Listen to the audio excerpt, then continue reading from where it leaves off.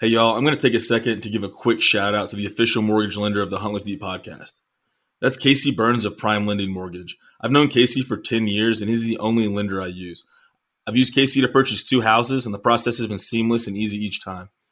He's the heart of an educator, and he truly cares about what's best for his clients. He specializes in VA loans, but can handle FHA, conventional, and investment loans as well. He's a true expert and specialist in his field, and there's no one I recommend more than Casey. You can contact Casey at casey.burns@primelending.com. Reach him by phone at 919-710-1864.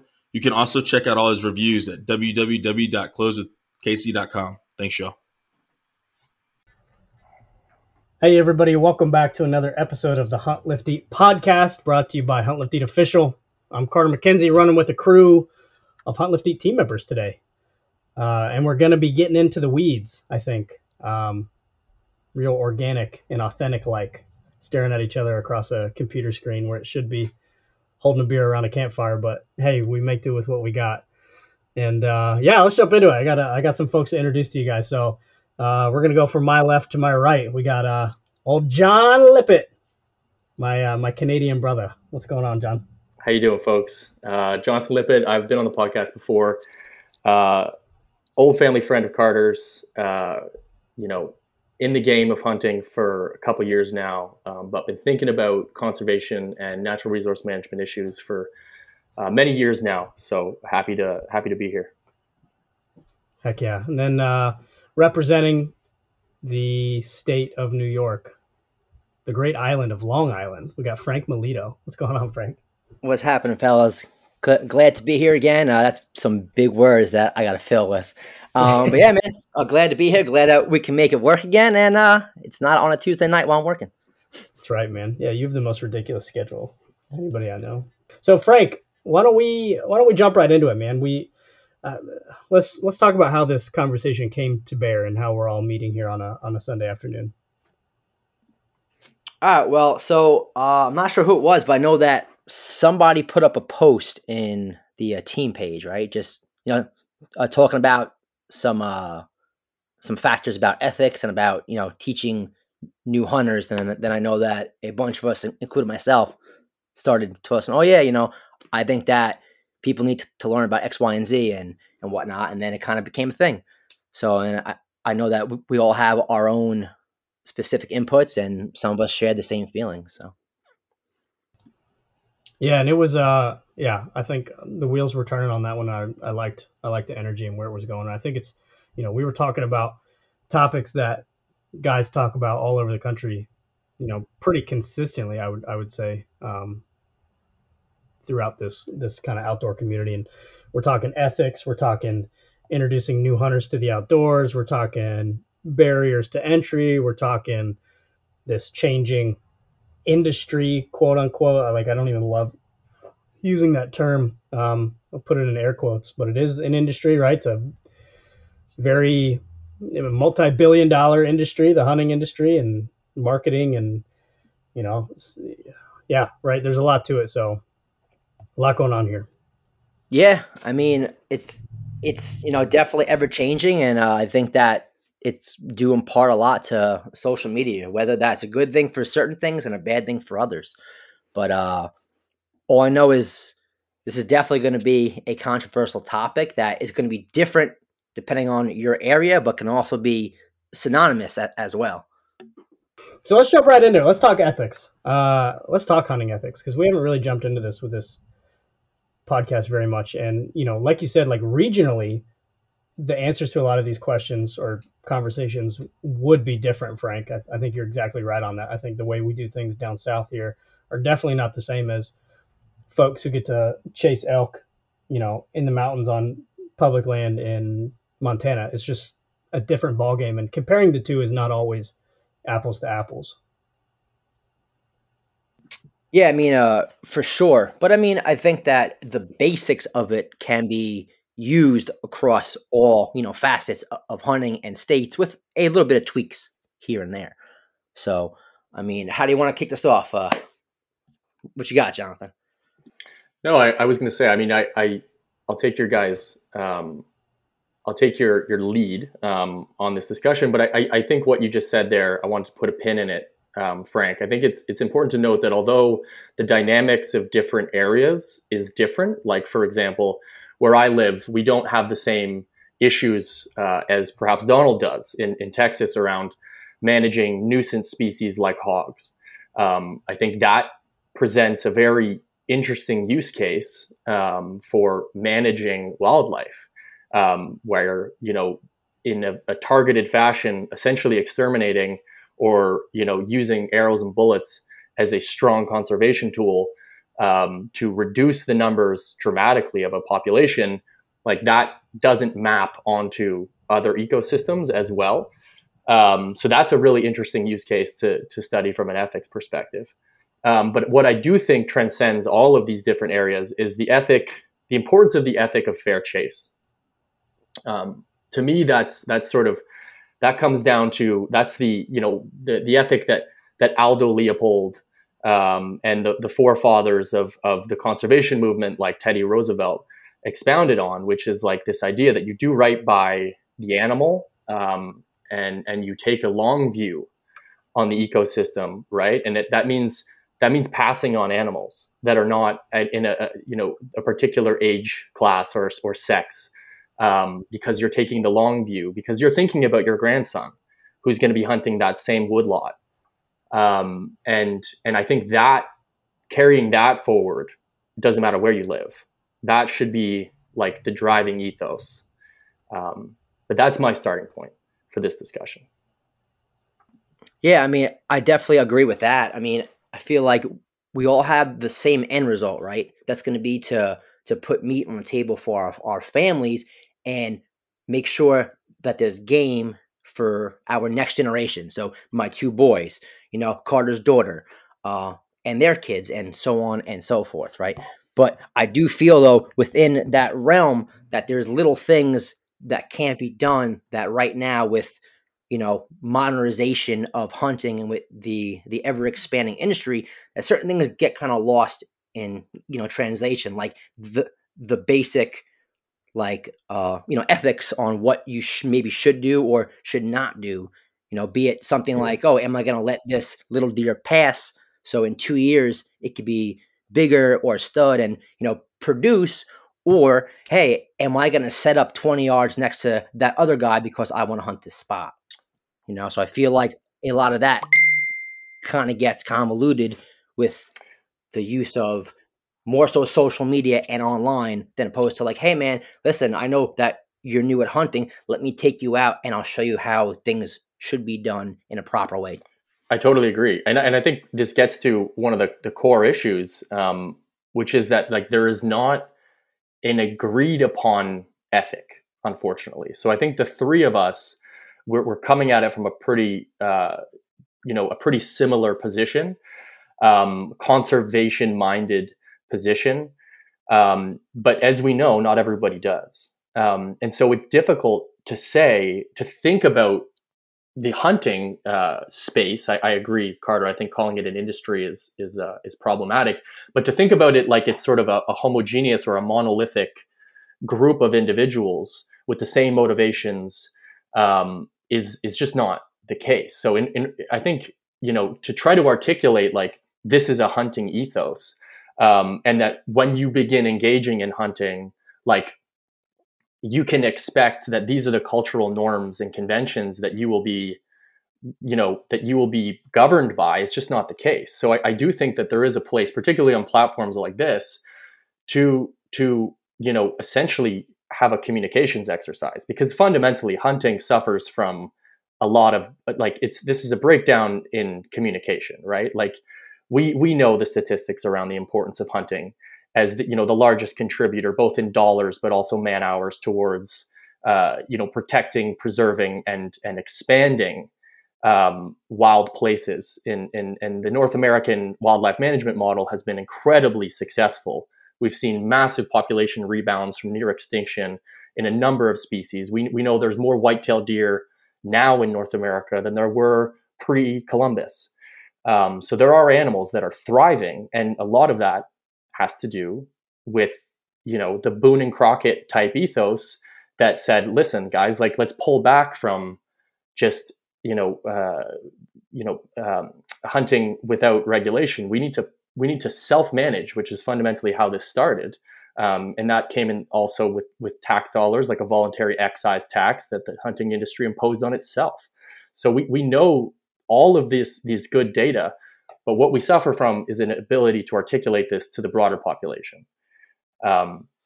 So yeah, I just think work needs to be done in that space, particularly as the face of hunting changes and resistance towards hunting increases. Yeah, and unfortunately, the negative, like I say this all the time, I find myself saying this all the time. Unfortunately, we can be our own worst enemies in our own sphere, and it really only takes a couple individuals. Yeah. I mean, that's the only hunting you see in popular news media is full negative, and there's a lot of dumbasses out there that do a lot of unethical things, either with wanton waste or whatever, trespassing, or the desire, the folks who covet the kill, or like an X amount size antlers, or like whatever. Yeah. Those who covet that more so than following the rules, regulations, and unwritten ethics, right? If you're willing to cut corners for that, that's unfortunately what can then represent the face of this community to the world outside of hunting, right? So like I would imagine, maybe Frank, you could tell us a little bit, before we press record, you were talking a little bit about your experience in the sphere of hunting on Long Island, and it's kind of like a mix. But if you were to ask me, my knee-jerk reaction would be New York may not be the most, some parts of New York may not be the most friendly towards someone who does hunt. Yeah, I mean, for sure. So, I mean, I'm, I guess you can call it fortunate to be able to hunt on both spectrums of my state. So upstate New York, where it's all, farm fields, cornfields, everyone's is super pro hunting. It's more so a way of life. So I have experienced that with my family and friends up there. And it's a complete culture based around hunting, like most of our country is, right? So, but then again, I also live on the island where let's say me personally, I'm probably about an hour and a half east of like the city, right? So where I live, yeah, we have more people, we have some traffic and more condensed populations, but where I'm at, like I have a couple farms near me. If I go 25 minutes, 45 minutes east, there's wide open farms, 200-acre farms, right? So I think I kind of have that like dual spectrum here. So prime example, where I live is such a negative connotation around hunting. Oh, like this hunter, he's going to sit in a tree. He's going to shoot my dog. He's going to shoot my kid. It's like, no, stupid. Like I'm not just going to shoot random things because I want to kill stuff, right? But yet going back to like ethics, we have townships down here who they're hiring sharpshooters at night, who they're with, silencers, they're shooting deer. And guess what? Those deer, as far as I know, are not being donated. They're being burned or they're being dumped in a landfill. And you tell me that that's ethical as opposed to a guy like me or you who's going to sit in a tree, shoot a deer and feed my family and friends with it. But I'm evil because I have a weapon, right? And then we have other townships where they're spending thousands of dollars. They are tranking deer and giving them vasectomies. And then they're, walking around with tagged ears. But mind you, I can't tell you how many tagged does I've seen that have fawns following. But now that meat from that doe is poison. It's garbage. And those fawns, in my opinion, they're going to grow up with some kind of like a defect. So how ethical is that compared to, again, just letting a guy who likes to hunt and feed his family hunt? So it's kind of like that fine line again, So, I mean, I don't know if that kind of answered your question or not, Carter. Yeah, I mean, it's just interesting. I just always find it interesting. John, one time you told me, you gave me this verbiage, and you said there is a pernicious caricature of hunters that the world can view. the lens that people can view hunters through, and I've never stopped thinking about those two words together, because it's fact, man. It's, if you're not in the sphere, that can be the reality. Yeah, I mean, I think this gets to the point I was making earlier. I think there is clearly a popular caricature of hunters. I think we run up against this caricature that people have in their minds of hunters. All of us could sit here and articulate like our motivations for hunting, whether it's for putting clean, lean protein on the table for our families, or to tap into essentially our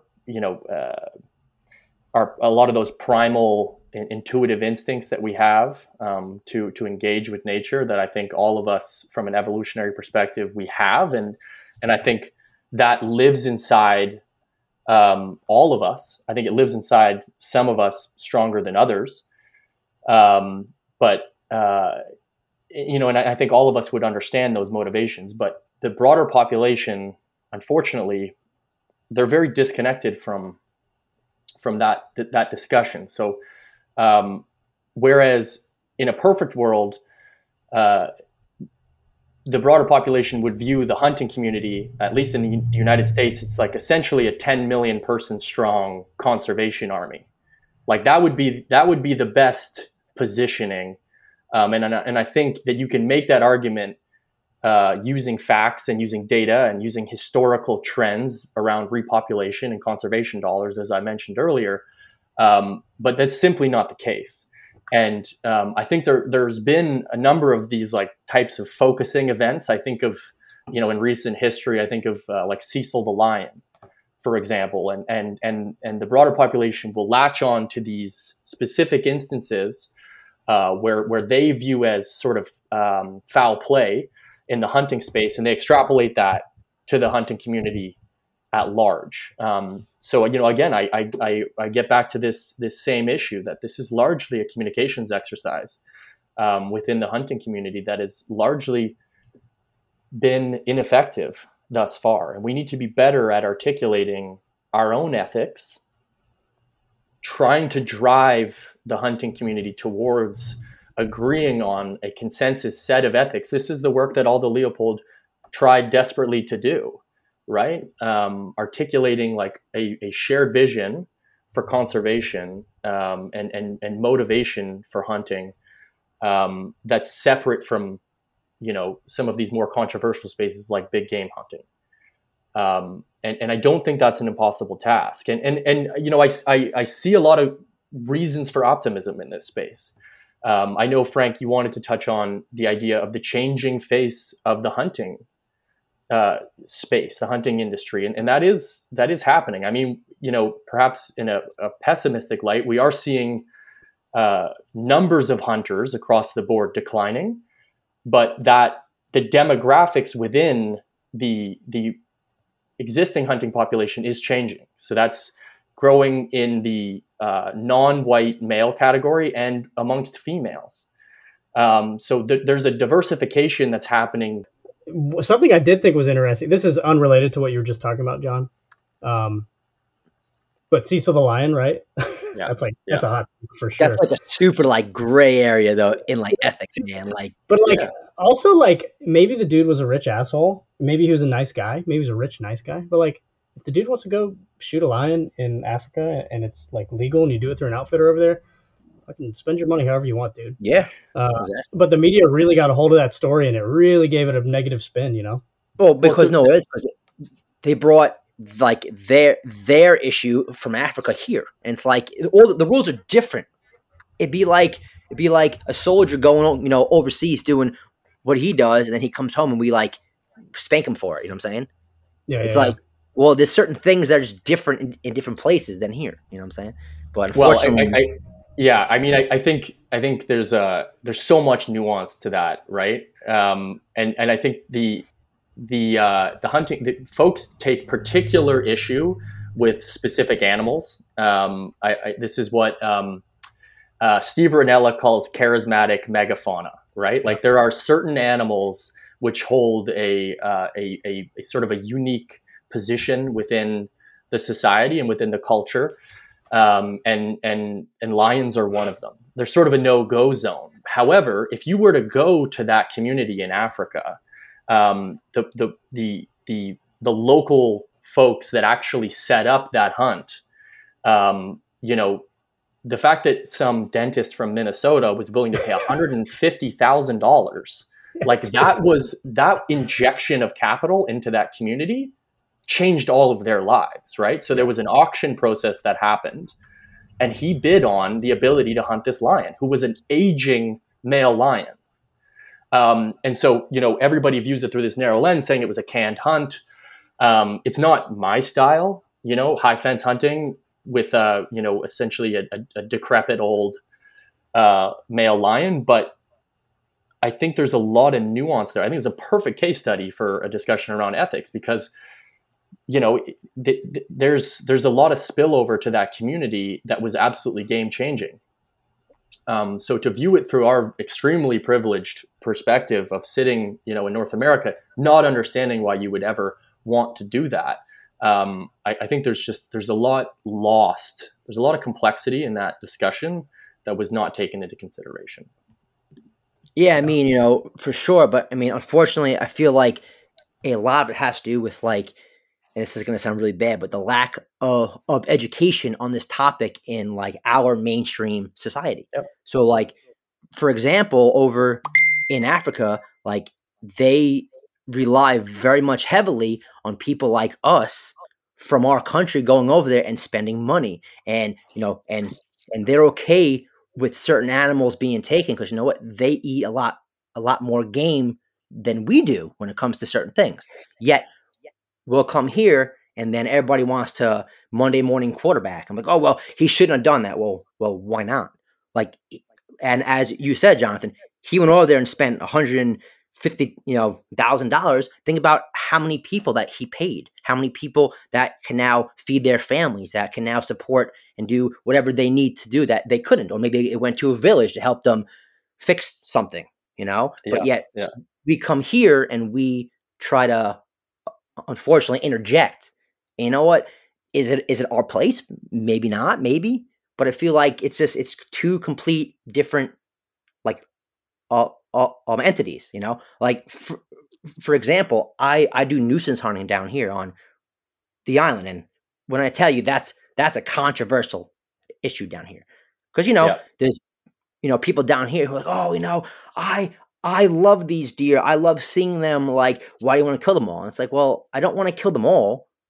I love driving and seeing a deer also, but I'm also not naive to the fact that ticks are becoming a problem for our families, and that if there's too many deer per square mile, there's not enough food, there's not enough shelter, they're going to die off anyway. So why not put them to good use?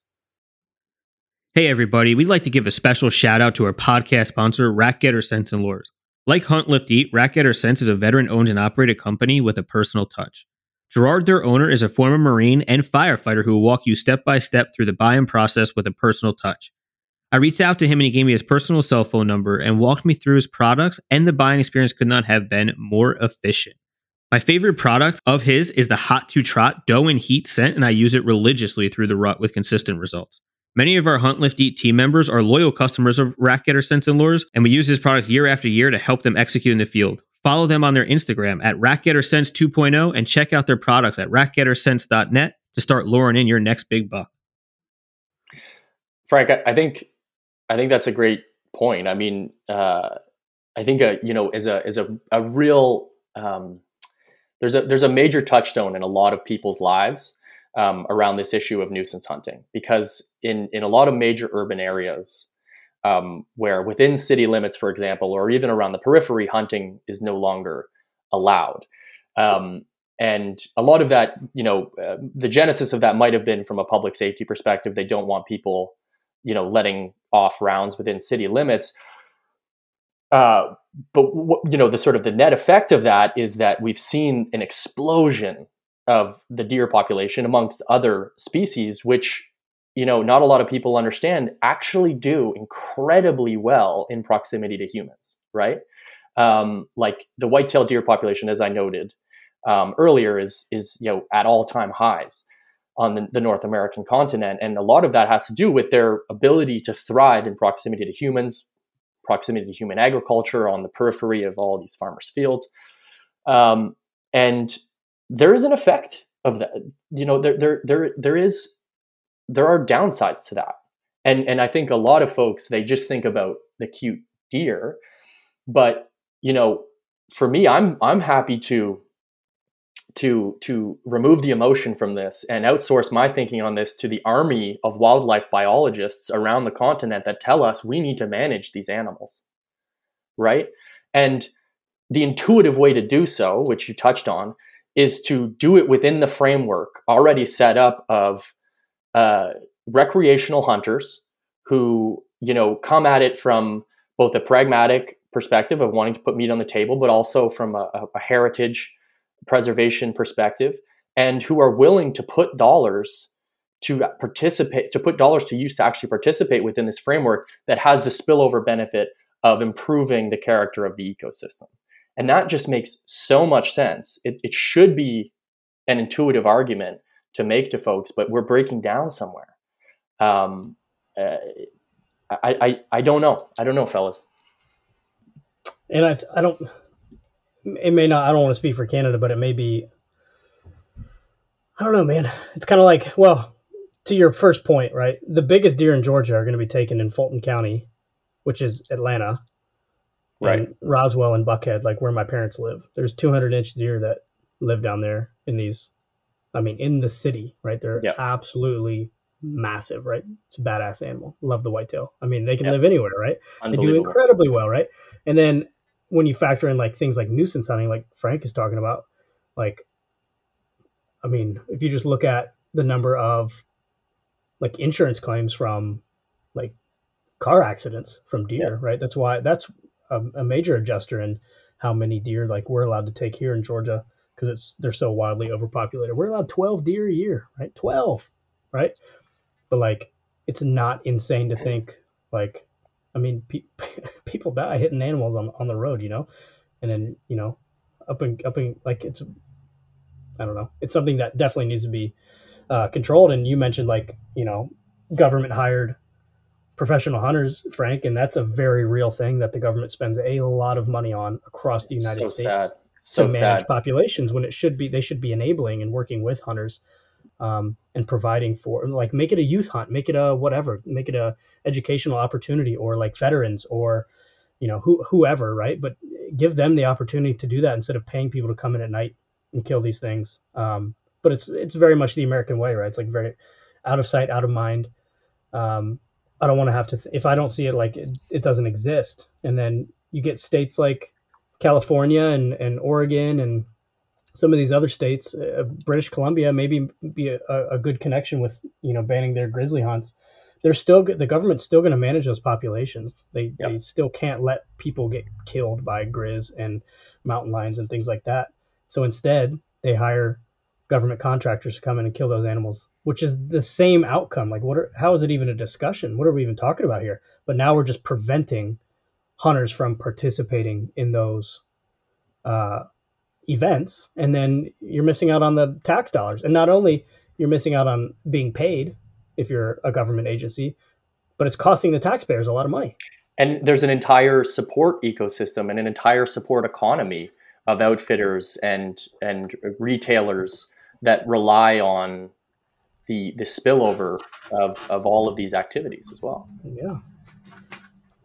But then, what kind of drives me nuts is that like people are okay with our tax dollars going towards sharpshooters coming in with high-powered rifles, but yet they don't want to see a single hunter with a bow and arrow, up in a tree because I'm dangerous. But not the guy coming in with a high-powered rifle that's silenced at night with night vision, but yet I'm dangerous with bow and arrow.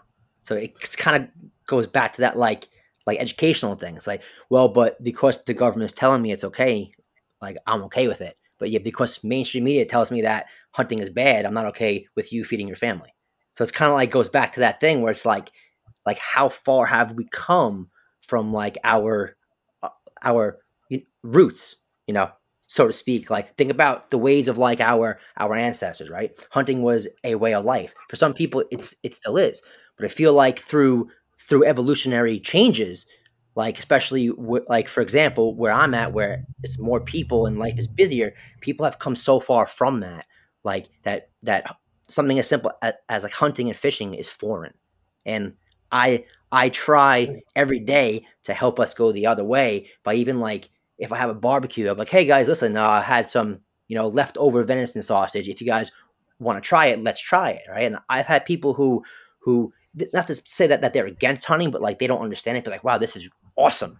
And I'm like, yeah, man, like I went out and got it, like and like another buddy of mine made it. So like not only did I go out and get it, but I helped somebody's business by paying them to make me sausage. And now I'm sharing it with all of you.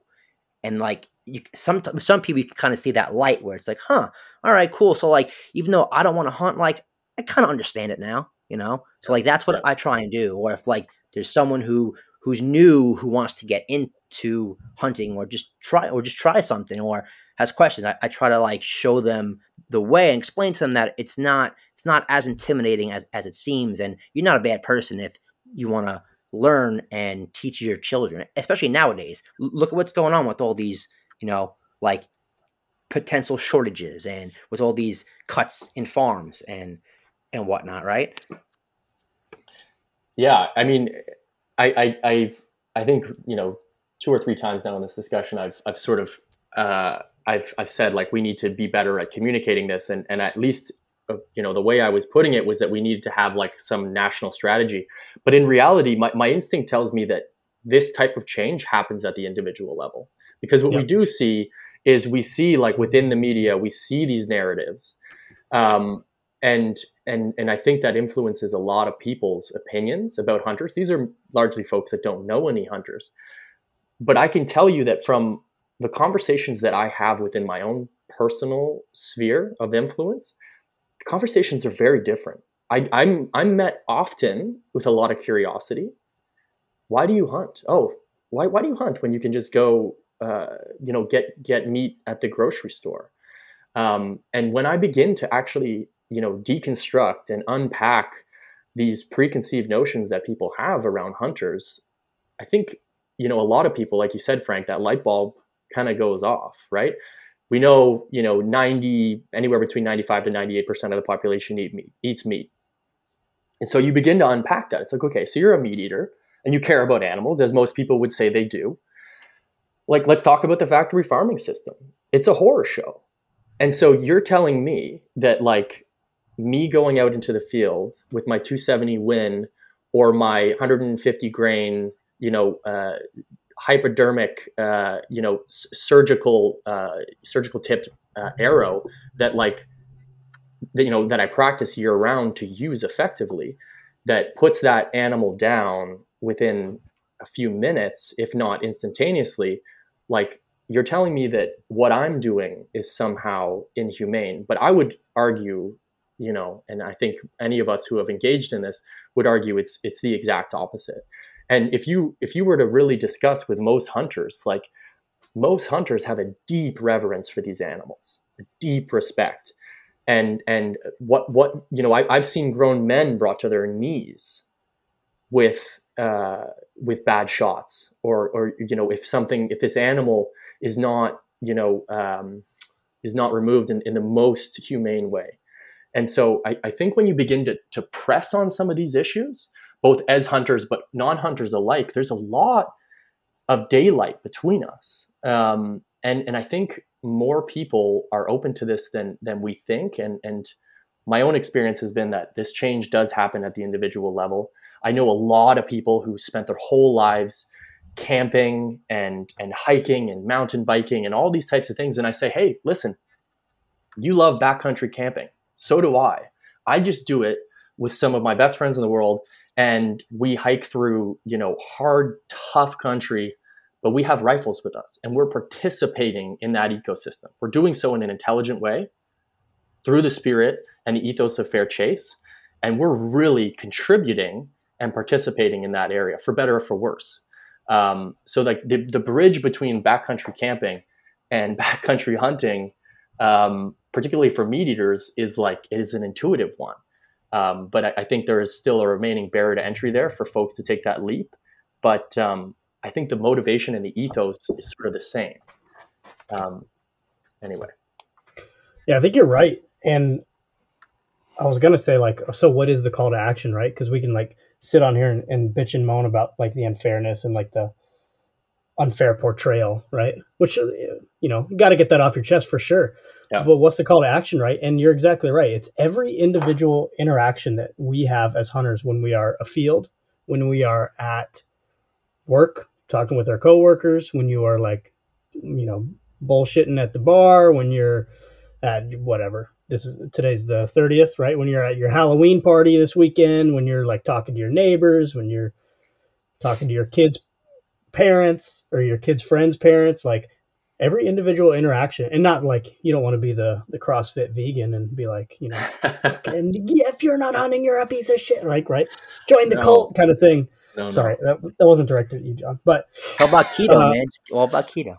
But people are genuinely curious, I think, and that's been my experience as well. Like most people are not.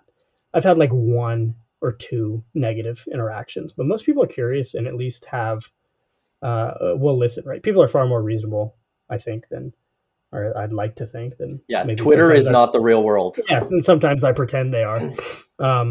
Other than like one student last year who was like uber vegan, was like, "You're going to hell. You're a bad person." I was like, "Whoa, don't talk to me like that." Well, you know, I mean, there's always going to be the extremes, you know. Like there's always going to be people who are just set in you know their ways, who don't want to hear it. But just like, you know, Jonathan said, like most of the conversations that I have with people, it turns out to be pretty positive once I explain, like, oh, you know, I do it because of, you know, X, Y, and Z. Like, oh wow, you know, like I never really thought about that. Or I explain with, you know, hey, listen, like think about how many deer that you see on like a single backyard. Now multiply that across 200 acres, right? And now think about the influx of ticks and then Lyme disease and so on and so forth. And I feel like more people than not tend to be open with the idea, like, oh, okay, you know what? It's actually not a bad thing. So I feel like there's such a misconception of, especially of the deer hunter. I feel like that's kind of easy because, you know, like majority of people know, you know, deer hunters. It's like a old fat guy sitting in a tree smoking a cigar, you know, drinking a beer with the rifle. And I know I'm kind of being what's the word that I'm thinking of here, but like a lot of people think about that and see me like, wait, like you're a deer hunter? Yeah, man, I do blah blah blah. Like, wow, okay, you know, like I'm happy that someone like you is out there doing what you do, you know. And you have the cool advantage, Frank, of being a bird hunter and having trained dogs. I think dogs are the way to bridge that gap with people who may not be familiar with hunting. I think that's the avenue that everybody should be pushing, because watching dogs work is one of the most, I mean, that's freaking God's work on this earth. I mean, watching trained dogs retrieve or do a flush or whatever their job is, point in the hunting sphere is heavenly. I mean, it's the most amazing thing in the world. And I mean, it definitely changed my life, man. You know? Yeah, dude, people love dogs, but like, I think people who don't hunt, that would be a really cool way to get them into it, right? And they're birds, right? Which is like way lower on the list of charismatic megafauna, right? Yeah. Deer, I get no. Deer are beautiful, I mean, but like depends. I've been asked, how can you shoot that beautiful pheasant? I'm like, well, yes. Listen, I think it's beautiful, but it also tastes wonderful. Yeah. So yeah, I mean, like I said, it can kind of go either way, but yeah, listen, you know, with the whole, you know, dog thing, like, I'm not gonna lie, the first time I pheasant hunted over a dog, I was like, this is awesome. Like, I gotta get involved with this. And so for a couple of years, I actually like hung up my rifle and bow and I just trained dogs. I just bird hunted. I waterfowl hunted. It was awesome. And then, you know, and then I was like, all right, like now that like I have kids, like, let me get back into, you know, deer hunting so I can teach them also, you know. But I mean, even still, like, honestly, like new hunters, I say the first thing that we're going to do is we're going to go shoot, whether it be like I take people and do clays and squirrels, because that's fun. Think about a kid. Like, my first hunt was squirrels. Like, you can be loud, you can walk around, you don't got to sit there and, like, freeze your ass off waiting for that one deer to, walk by that you can't shoot because you have an antler restriction, right? So it's like, yeah, I think big game hunting, for all the reasons we've already discussed around like barriers to entry and access, can be a challenge for some people. But I think bird hunting, and I include turkey hunting in that, and fishing. I think fishing and bird hunting and squirrel hunting, small game hunting, are I think that's the best gateway drug. On the note of turkeys, it's so funny. For whatever reason, it's, we all have these preconceived notions and hangups. My girlfriend, she supports what I do, and she eats the food that I bring home. She's not, she doesn't come from a hunting family either. She has, little to no interest in deer hunting, maybe one day, but she said that she would turkey hunt. And I'm like, all right, let's unpack that. And she's like, you know what? And even she recognizes that she's bringing her own hang up. She's like, that is one ugly bird, and I would have no problem shooting a turkey.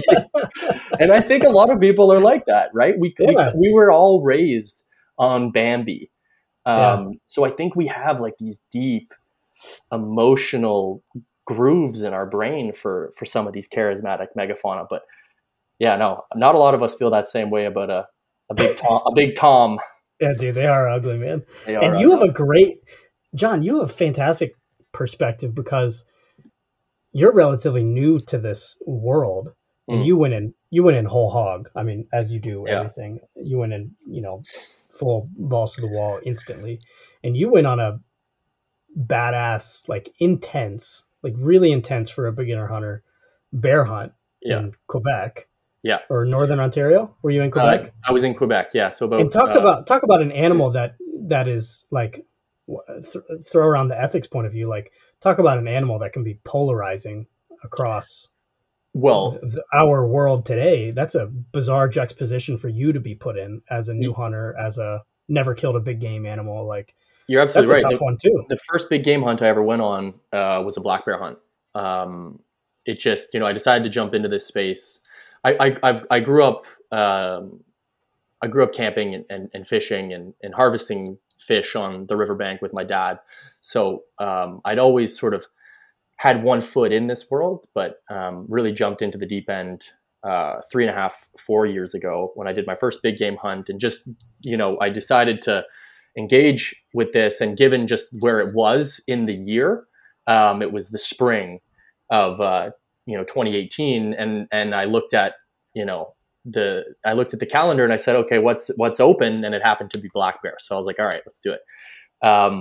And for me, it was important, as it always is, that I understood the area in which I was hunting.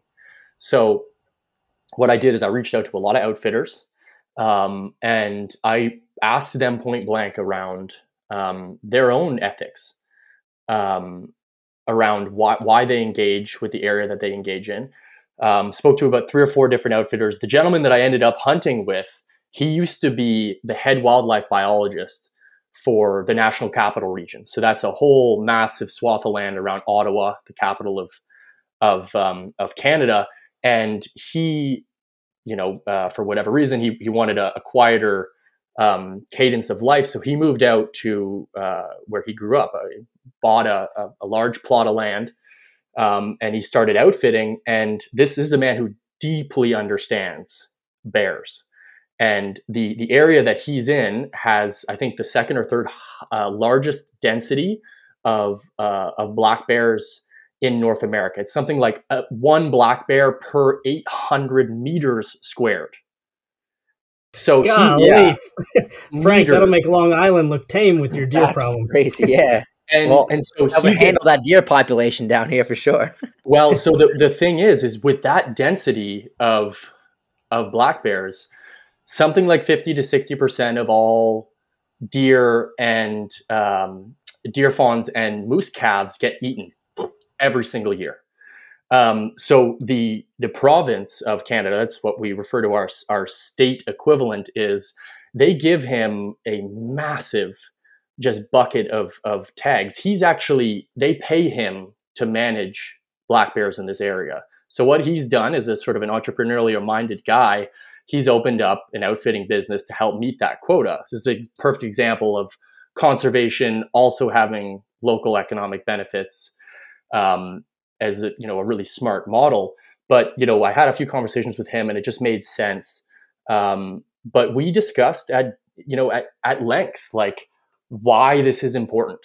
Like, I know predator hunting, talk about charismatic megafauna, it gets a lot of people's hackles up, but there are specific instances, and this was certainly one of them, areas where managing these animals is deeply important. And I was hunting with a fellow who took a bear, and we pulled a completely intact deer fawn out of its stomach. I mean, this bear ate it whole. This was probably a 40-pound, 50-pound deer fawn, and they're just wildly effective at what they do. Dude, and that's not a good death. That's not a good death, which is the other part people don't understand. No, that sounds terrible. No, but this is not something that a lot of people are aware of, right? Like there are areas where these animals need to be managed. Otherwise, they will eat themselves literally out of house and home and collapse their own populations, right? This is a positive feedback loop. When there's too many bears, they essentially outcompete one another, begin cannibalizing all of their own food sources, which then collapses their population. And this is a cycle, you could argue, in absence of human beings, would be a natural cycle, and it would trend towards harmony. But we're far beyond that point, right? Like the human impact on the landscape is such that we don't have a choice at this point. We are stewards of this resource, whether we like it or not. And there are better and worse ways to do that.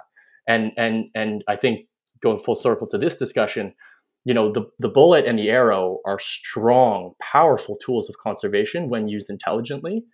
And I think by and large, the North American wildlife model, where we don't have to understand like personally, the details of every ecosystem, because we can outsource that to the wildlife biologists that do demographic surveys every year and issue tags based on that, right? Like it's an incredible model. And I think it's been successful, but I think we just need to continue to have those conversations to educate folks on why it's important. I think all complicated issues are science and fact based. It can be difficult to articulate to people because there's a lot of nuance, but I think it's important work. So yeah, the fight continues.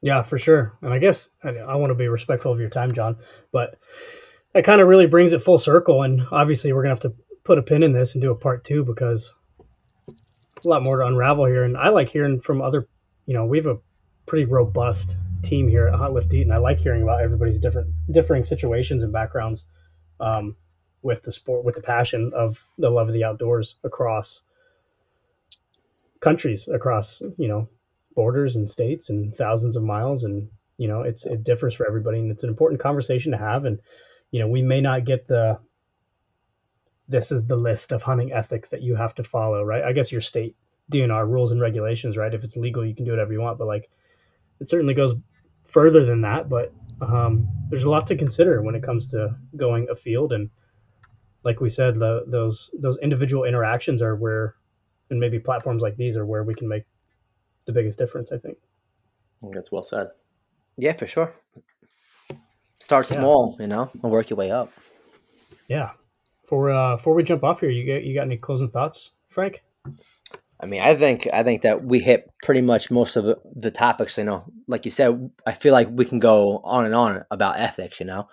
But yeah, I mean, pretty much is that it's going to be like the way that I see it is, it's going to be personal to each person, right? But I mean, let's at least do our best to help spread the word to some people who may either like not be so open-minded or who may just be curious, right? Like there's never a problem with just having a conversation with somebody who doesn't fully understand. Maybe like, hey man, like, why do you enjoy hunting so much? Or like, why is it so important for you to teach your kids this certain way of life? I know from, being down here, I know that with COVID, I can't tell you the influx of people that took their hunter safety course online because they were like, hey, you know what? I'm home, I'm bored. And guess what? When I go to the store, I can only buy 2 cartons of eggs, right? So like, who got chickens because of it? Who decided, hey, I want to learn to hunt and fish? Maybe they don't know how, and now they have this license and they don't know where to go, how to get started. Yes, we can go on, YouTube and go on, social media, but like that could be a useful tool, but it could also hinder us. And just being like, hey Carter, hey John, listen, like I'm going to be going down to Georgia to fish or to hunt. Like, is there any certain style that you recommend that I do? Or it'd be like me going up to you, John, up in Canada, right? I know that things up there are done way different things are done, down here. So like, it's good to plug in with someone local so I can kind of learn, so I don't cross certain boundaries and certain, barriers. Yeah, I think we have a responsibility as hunters, not only to assist other hunters, because I think there is this instinct within the hunting community to be quite insular, right? Like, we all know, like, guys have their favorite spots. They'll never tell you where they hunt, and they sort of guard these secrets. And maybe at an individual level, I can understand that, but I think at large, like, it doesn't do the community like a service, right? Like, I think we need to be like looking to the future and saying like, okay, like, how do we bring other people into the fold, as opposed to just having essentially an old boys club, right? Like, that is not good PR. And I think we're seeing these demographic shifts that are going to drive that change, but I think you're absolutely right, Frank. I think it's incumbent on all of us, both within the hunting community, to like assist one another, but also just to continue to have these open conversations with folks that, maybe come at this from a different perspective. And I think for us, like, someone who might have a negative preconceived notion of hunting, like, we shouldn't just immediately write them off. And I think we should sort of take a view towards educating folks, but doing so in like a way that we don't come off as jackasses, right? And I think that can be done, and that's the slow, hard work, I think. But like anyone, you know yourself as a law enforcement officer, there's a lot of people that come at things from an uneducated perspective, but as a law enforcement officer, you have a responsibility to keep your cool and to sort of be a representative of like a certain way of living your life. And I think as hunters, we have the same responsibility, right? But maybe, for sure, yeah, we can put a pin in that. And yeah, absolutely. I mean, I feel like, we could definitely bridge this into like the next stage would be like bringing in, a new hunter and helping them be set up for success, But I definitely agree with everything that you just said, us, coveting certain like, hunting procedures and certain spots. Like, listen, everyone has their, honey hole, right? And it's like, okay, but listen, but like, I can take this new hunter to this spot instead and be like, hey man, listen, like, you want to learn? Come on out with me. Or like, I love taking people who are like, hey man, like, I want to get my kid involved. I'm like, dude, like, let's go fishing. Like, that's fun. You could be at the beach, you could be at a pond, like, and there's no pressure. Like, oh, but I don't have a pole. But dude, I got everything. Come on out. And like, really? This is great. And I'm like, yeah, come on out. Who cares? And it's like, and again, from my job, like, as you guys know, I have no problem talking clearly, but like, I can look at that different perspective and kind of tweak it so like they can be like, you know what? All right, cool, sounds good. Let's go and give it a try, right? So it's all about perspective and just the way that we give it off, right? I mean, we don't always have to be hard about like, oh, this is my hunting spot. I've been hunting this for 10 years. No, who cares? It's public. Come on in. But let's be amicable about it, Yeah, absolutely. I think that's well said. I think that's a good natural place to wrap up this one, and we'll have to jump on for a part 2. So Canada and New York, thanks for representing today, boys. Absolutely. Thanks for having us. Yeah, of course. Listeners, as always, we appreciate the hell out of you guys, and we'll talk to y'all next week.